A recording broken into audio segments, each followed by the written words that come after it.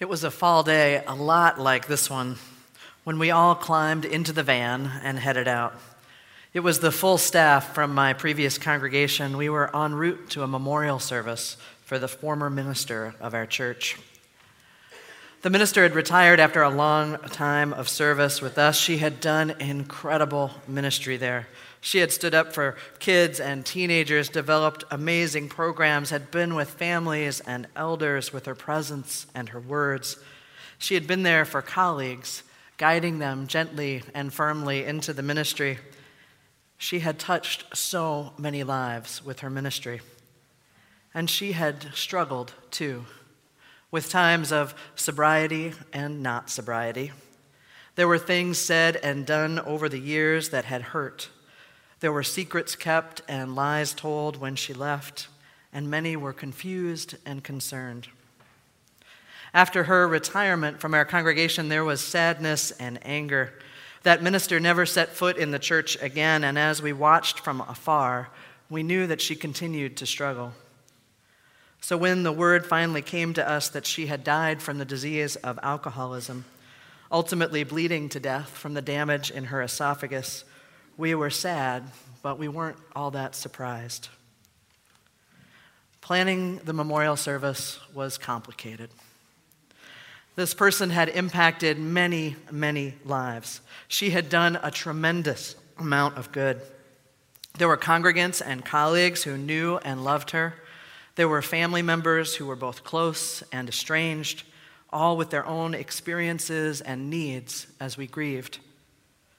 Ultimately, the service was held at a different church.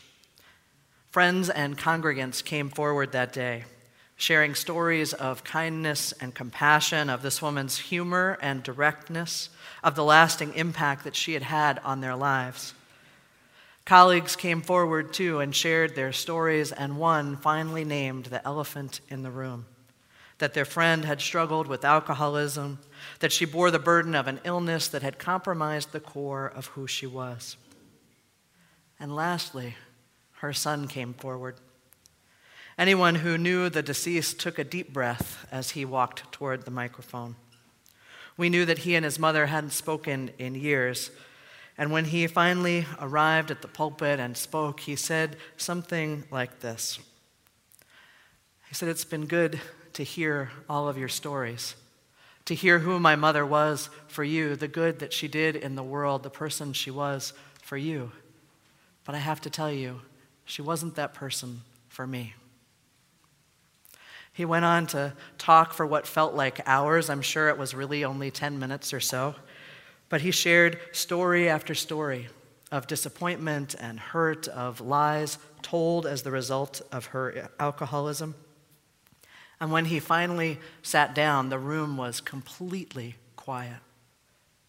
My colleague who was leading the service got up and moved to the pulpit, and he said simply, "You know, my wife is one of 12 children, and each one of them had a different mother." He sat down and the music started, and we knew what he meant, that who we are is different with different people, in our behavior, in others' perceptions of us, and that every one of those stories that we had heard, that every version of who we are is true. We are different with different people, in our behavior and in their perceptions of us, and every one of the stories we had heard, every version of who we are is true. We are complicated, complex, messy, beautiful, broken people. The truth is complicated. We are different with different people in what we do and how people experience us. The truth is complicated, but it is also crucial. The truth is crucial. It is the foundation. It is our foundational building block when we try to change ourselves and change this world. The truth is essential in living a spiritual life. We live in a sea of lies. We live in this sea of lies, all of us, lies about who is valuable in our world and who is not, lies about what has happened in our history and what hasn't, lies about what we should lift up or what we should squash, lies about whether or not we have enough as a people, as a world to share, whether our planet can withstand the pressures we are putting on it. There are lies everywhere, in our homes, in our hearts. Some of them are just put on us by the environment we live in. Some of them we employ ourselves. Lies that are there trying to push away fear or pain, things like denial, shame, guilt, wishful thinking. We live in a sea of lies. And the truth, this elusive, hard to find, hard to speak thing, is essential to our spiritual lives and to the transformation of our world. It is our starting point, our sure hope, our source to build on, but knowing the truth and speaking it is not an easy thing. Tell me the truth about the stock in trade. Tell me the truth about the stock in trade. This is what a good friend of mine says when we sit down to talk seriously. Tell me what's real. Tell me the truth without fear or judgment, without shame or guilt, without some over or undersized opinion of yourself. Tell me the truth about what is really there in you and what is missing. Tell me the truth about the stock in trade. These conversations often come when I am feeling uncomfortable, when something inside of me or outside of me is causing some irritation, when I'm feeling off balance, when I'm angry or sad or just plain bugged. I know it's time for one of these conversations when my reaction is way out of proportion to the events that are right in front of me. And in those moments, my friend and I, we commit to courage in our conversations with each other, in asking and answering the tough and open questions. And we commit to loving one another too, no matter what we discover about ourselves or each other, no matter what we hear. Tell me the truth about the stock in trade. These conversations that my friend and I have, I think they contain all that we need when we are doing a spiritual inventory. These conversations contain love and courage and good company. And they lead me, inevitably, to a deeper truth, to a source of hope, a starting point, a foundation to build on in my spiritual life, in my part of changing this world. Courage, love, and company. These are the things I believe we need for this journey toward the truth when so often we swim in a sea of lies.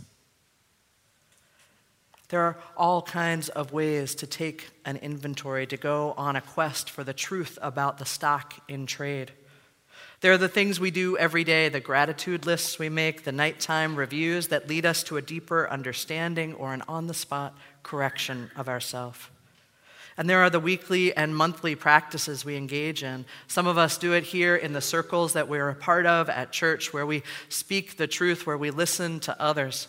Maybe it happens at a family gathering in a 12-step group. Maybe it happens between us and a therapist or a spiritual director. Maybe a dear friend with whom we can ask and answer these tough, open questions. And then there are moments, opportunities for spiritual inventory, for going on a quest for the truth that come whether we asked for it or not. They are the big moments for us in our lives, I think. Moments when a relationship is beginning or ending or changing shape. Moments when we are welcoming a new member to our family. Moments when we get a diagnosis or finally accept an illness or an addiction. Maybe it's an awareness of our limited days. Something happens, changes our understanding of ourselves or of the world around us, or maybe of the lies we've been told. Something cracks open. And there's an opportunity there for one of those big spiritual inventories, those big quests for the truth. If we want to dig in those moments where that same friend of mine says, "Oh, aren't you lucky?" Honestly, she says, "Oh, aren't you lucky? This is where the gold is. Here in the muck, this is right where it is." And I think I will kick you in the shins before the end of this conversation. But she says it. This is where the gold is. Right in the middle of the muck. When I go on this journey, when we go on this journey toward the truth, we need courage. We need love. We need good company. Courage is one of those things that only we can bring to the table. No one else can create the clearing in our lives for us. We must bring our courage and our willingness. But I think it is so much easier to bring that courage when we have love as well. Our Universalist ancestors preached a primary message, the idea of a God whose love is big enough to hold us all. No matter what we've done, no matter what we've not done or thought or said, no matter who we are, no one is outside the circle of that love. Now, we may disagree now about what the word God means or the universe or all of that, but we believe here in the power of love, in the fact that none of us and no one is outside the circle of that love that tells us we are good enough exactly as we are and that draws us to something more. This love provides an unshakable foundation on our quest for truth, because whatever we find, we can greet with curiosity. We are not about to be damned or shamed for whatever we find out about ourselves or each other. It is just information about the stock in trade. Now, courage and love can take us a long way, but I think we need good company on this journey too. This quest for the truth, it's not something I care to go on my own, though it does mean I don't have to share those secrets sometimes. But traveling alone can be treacherous. Maybe you've heard Anne Lamott's famous quote. It's one of my favorites. This author, she says, "How do you know when you have created God in your own image? When he hates all the same people that you do." And I think that is the trouble of traveling alone. You see what you want to see. You miss the full view. We can't travel alone on this journey. Last weekend, I attended with many of you a solidarity training for white folks doing racial justice work. It was an important experience for me personally, and I think also for me as I walk with our congregation on this racial justice journey we're on.